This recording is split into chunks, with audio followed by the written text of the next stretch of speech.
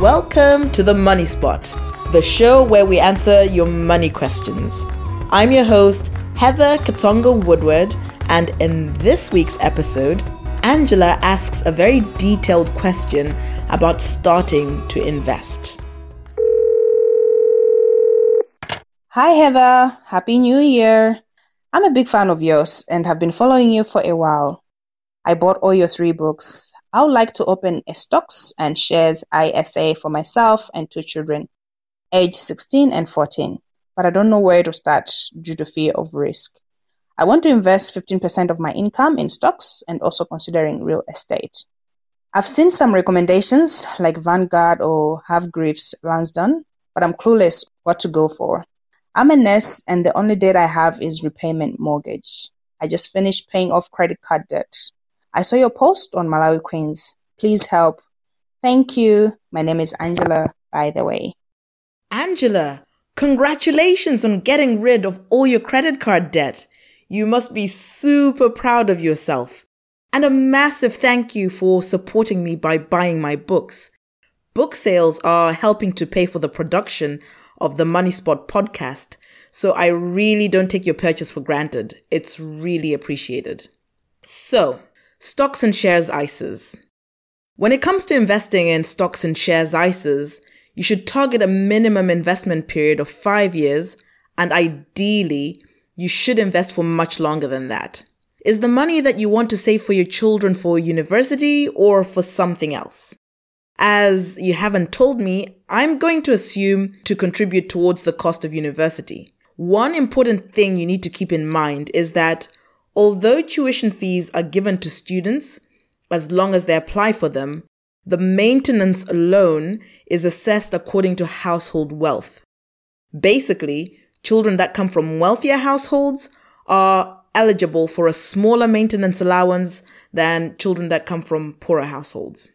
Only children from households with a total income of less than £25,000 will qualify for the full maintenance loan.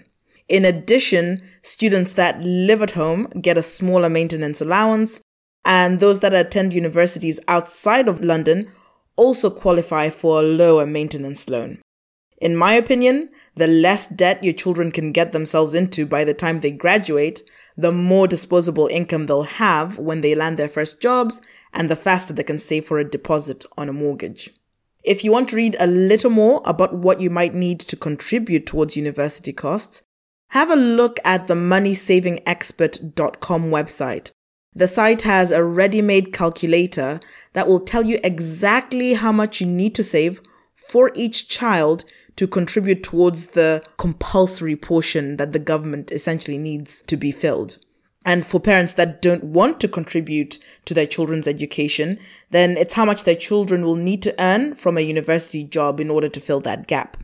The calculator is amazing because it also tells you exactly how much you need to save every month, starting from today, to make sure you have enough by the time your children start university. So I'll start with your child that's age 16. For your 16-year-old, saving in a stocks and shares ISA is too risky because university is just around the corner and the stock market generally doesn't offer good returns for periods of less than 5 years. The safest option for your 16-year-old is probably to save in a high-interest account, and this might not be a cash ISA, by the way, so do shop around. The best rates I've found at the moment are about 1.45 to 1.65%, which is fine, but you might get a fall in the stock market if you try to go for the stock market for this child. Now, for your child who's aged 14, you could put money away for 5 years, and a stocks and shares ISA starts to make sense and be more attractive here. Again, use the calculator on Money Saving Expert for an idea of how much you'll need to contribute each month if you don't want your child to have to work through university. How about your own ISA? For your own ISA, you have a limit of £20,000 a year. If you prefer, you can save all the money that you want to save for yourself and your children into your own ISA rather than splitting it between junior ISAs and your own ISA, because it'll mean that you have more control over the money. Money saved into a junior ISA is legally your child's when that child turns 18. So the named beneficiary, essentially, on a junior ISA takes over control of it when they become 18, and they can choose how to spend it. You would have no control over that whatsoever, which isn't necessarily a problem. If you know how well you bring up your children, you know that they're going to be responsible. Now, risk. In your question, you say you're quite risk averse. So before I tackle where you should save, I will say that you have every right to fear taking risk with your money. You've worked hard to earn it, so you should rightfully want to preserve what you've earned. The safest path, if you're investing in shares, is to avoid selecting single stocks and to invest in a diversified mutual fund or index fund. There are two main types of fund to choose between: actively managed funds and passively managed funds. And I'll tell you the difference between the two. With a passively managed fund, you track a whole market. For example, the S&P 500 for the US, which tracks the 500 largest US companies, or the FTSE 100 for the UK. Alternatively, instead of tracking the whole market in a given country, you can choose to invest in a specific sector. For example, in utilities, which tend to be quite safe, or in technology, which tends to be quite volatile, or in retail, which tends to be seasonal. During booms, retail does well. During recessions, retail does not do so well. And there are many other sectors other than these three that I've just mentioned. With actively managed funds, you have an actual human being choosing what shares will outperform the market and investing exclusively in those. The objective of an active fund manager is to beat a specific index, while the objective of a passive fund is to match the return on an index. Now, you'd think the fund managers, by being clever professionals that have spent years of trading and have tons of experience, are the ones to go for, right? Wrong. History suggests that over 95% of the time, managers don't beat the index. Not only that, the fees on actively managed funds are higher. And by the way, my figure of 95% is plucked out of the air. Depending on who you listen to, you'll get a different number, but it's always something like 3% have outperformed, or like a really ridiculous number outperform. So the vast majority of active fund managers disappoint in the long run. And the cheapest are like about 0.5% for actively managed funds nowadays. And the most expensive can charge you in the region of 2% or more. Many passive funds now charge you less than 0.2%, or what industry professionals call 20 basis points. How can you improve your risk appetite? To improve your risk, how you feel about the stock market going up and down, I would say you just need to improve your understanding of how the stock market works. And I'd recommend 2 investment books for you that I found particularly useful. And if you can get the audio versions, even better. Look for Charlie Munger, The Complete Investor by Trent Griffin. And Charlie Munger is actually Warren Buffett's sidekick. I found this book really good for figuring out how the buy and hold investment strategy works, and also a lot about their psychology of investing. Then another book I found really helpful is Common Sense Investing by John Bogle. And John Bogle is actually the guy that invented passive investing. And he died, I think, in 2019 or 2018, pretty recently. Really smart guy. And I think he breaks down why just tracking an index is the most sensible option for most people. So which platform should you use for investing? I personally use something called iWeb for share dealing because they're the cheapest, but I wouldn't recommend iWeb for most people because you can't automate your investing. That said, iWeb have a good fund center that helps you sort through the different indices that you can invest in and allows you to order them in all sorts of different ways. For example, you can sort the funds, or if you're investing in specific shares, from the ones with the lowest fees to the ones with the highest fees, or starting with the ones that have enjoyed the highest return. You can also look exclusively at different sectors that you might want to invest in. For example, right now, technology is enjoying pretty good returns. And I don't put too much into tech because it's volatile, it goes up fast and it can also come down fast. But I do like to see what the different sectors are doing. Even if you ultimately choose to invest using a different platform, you might want to use iWeb for stock selection if their analysis tools are better than where you end up. iWeb's Fund Center is actually easier for discovery, I find, than Hargreaves Lansdown. Hargreaves Lansdown seem to have a vested interest in people selecting actively managed funds, so the ones that don't tend to outperform the market. So those show up more predominantly on Hargreaves Lansdown's website.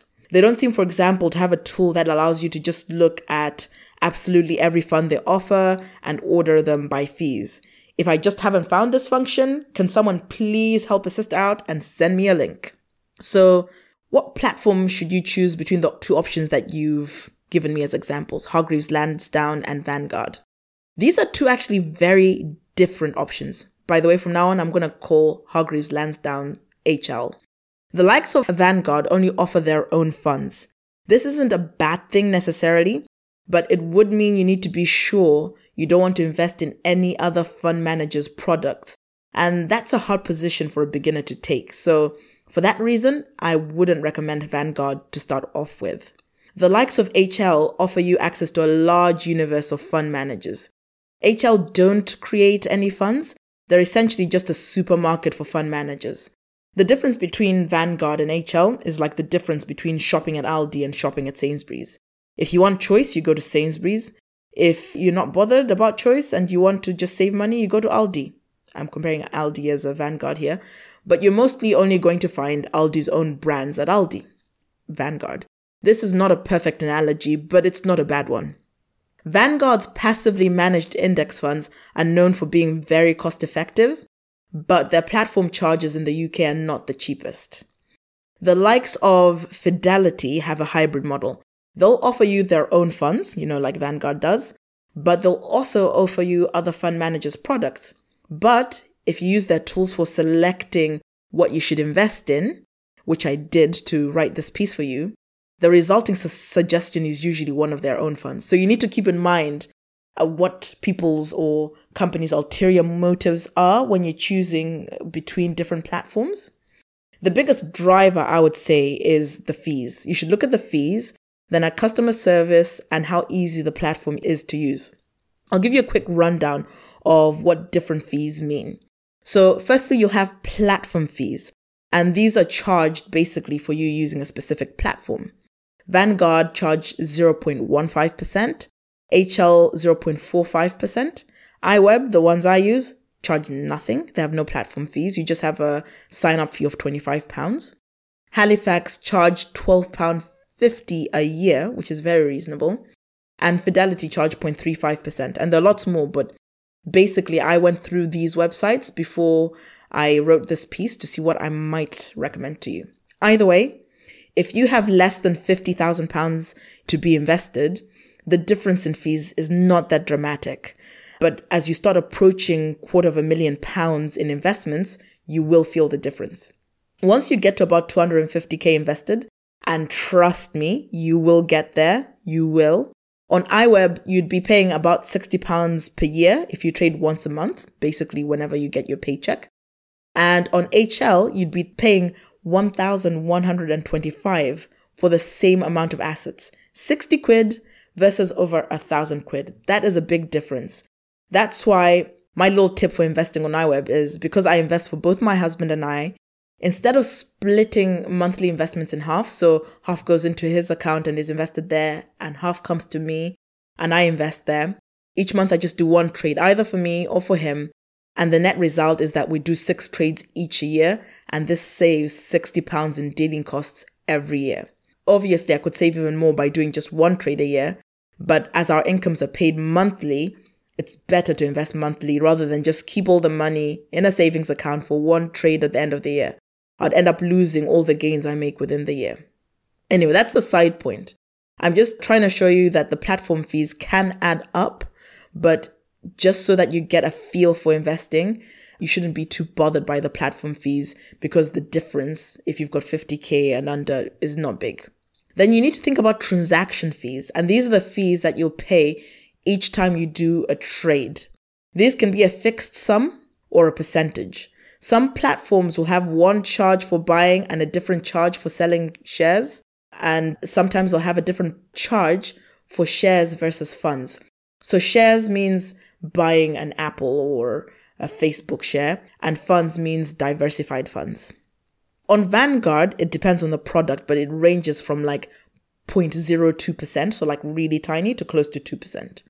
On HL, you pay nothing for buying funds, but you pay £12 each time you buy shares. And if you trade a lot, which I don't think you will, it becomes £6 if you trade more than 20 times in a month.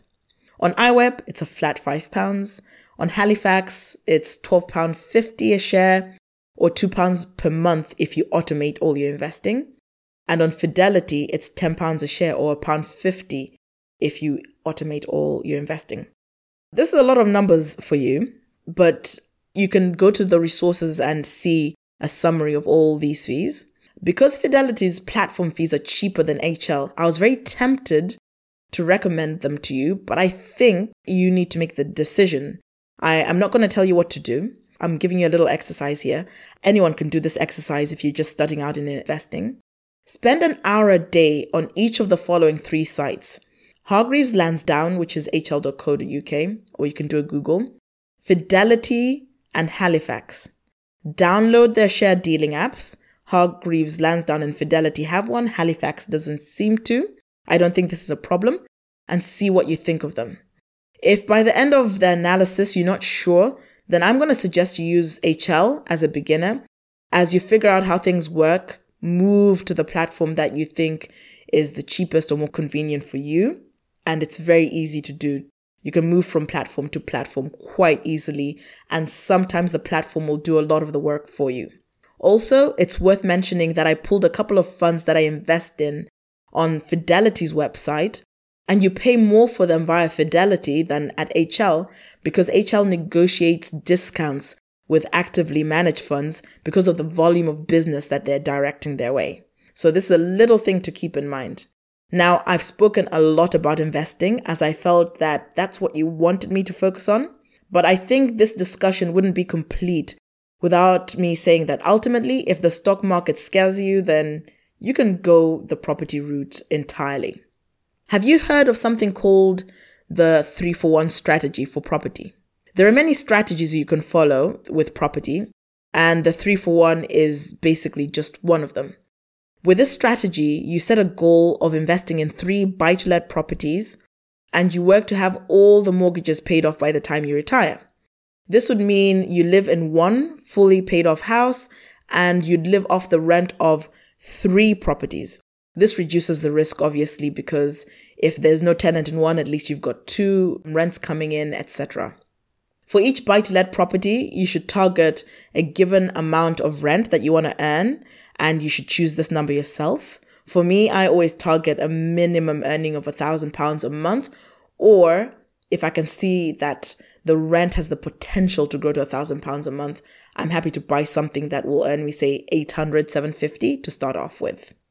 So, for example, if you decided you'd go for an average of £800 per month, then you'd retire on £2,400 per month, which is 800 times 3.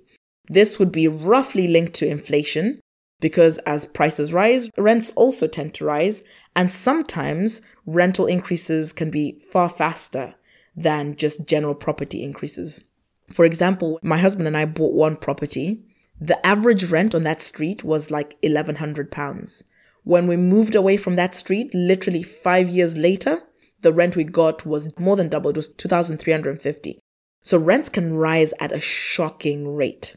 There are many strategies you can follow with property. You can rent to families or to students or even another subset of people. One of my friends specializes in letting property to migrant truck drivers.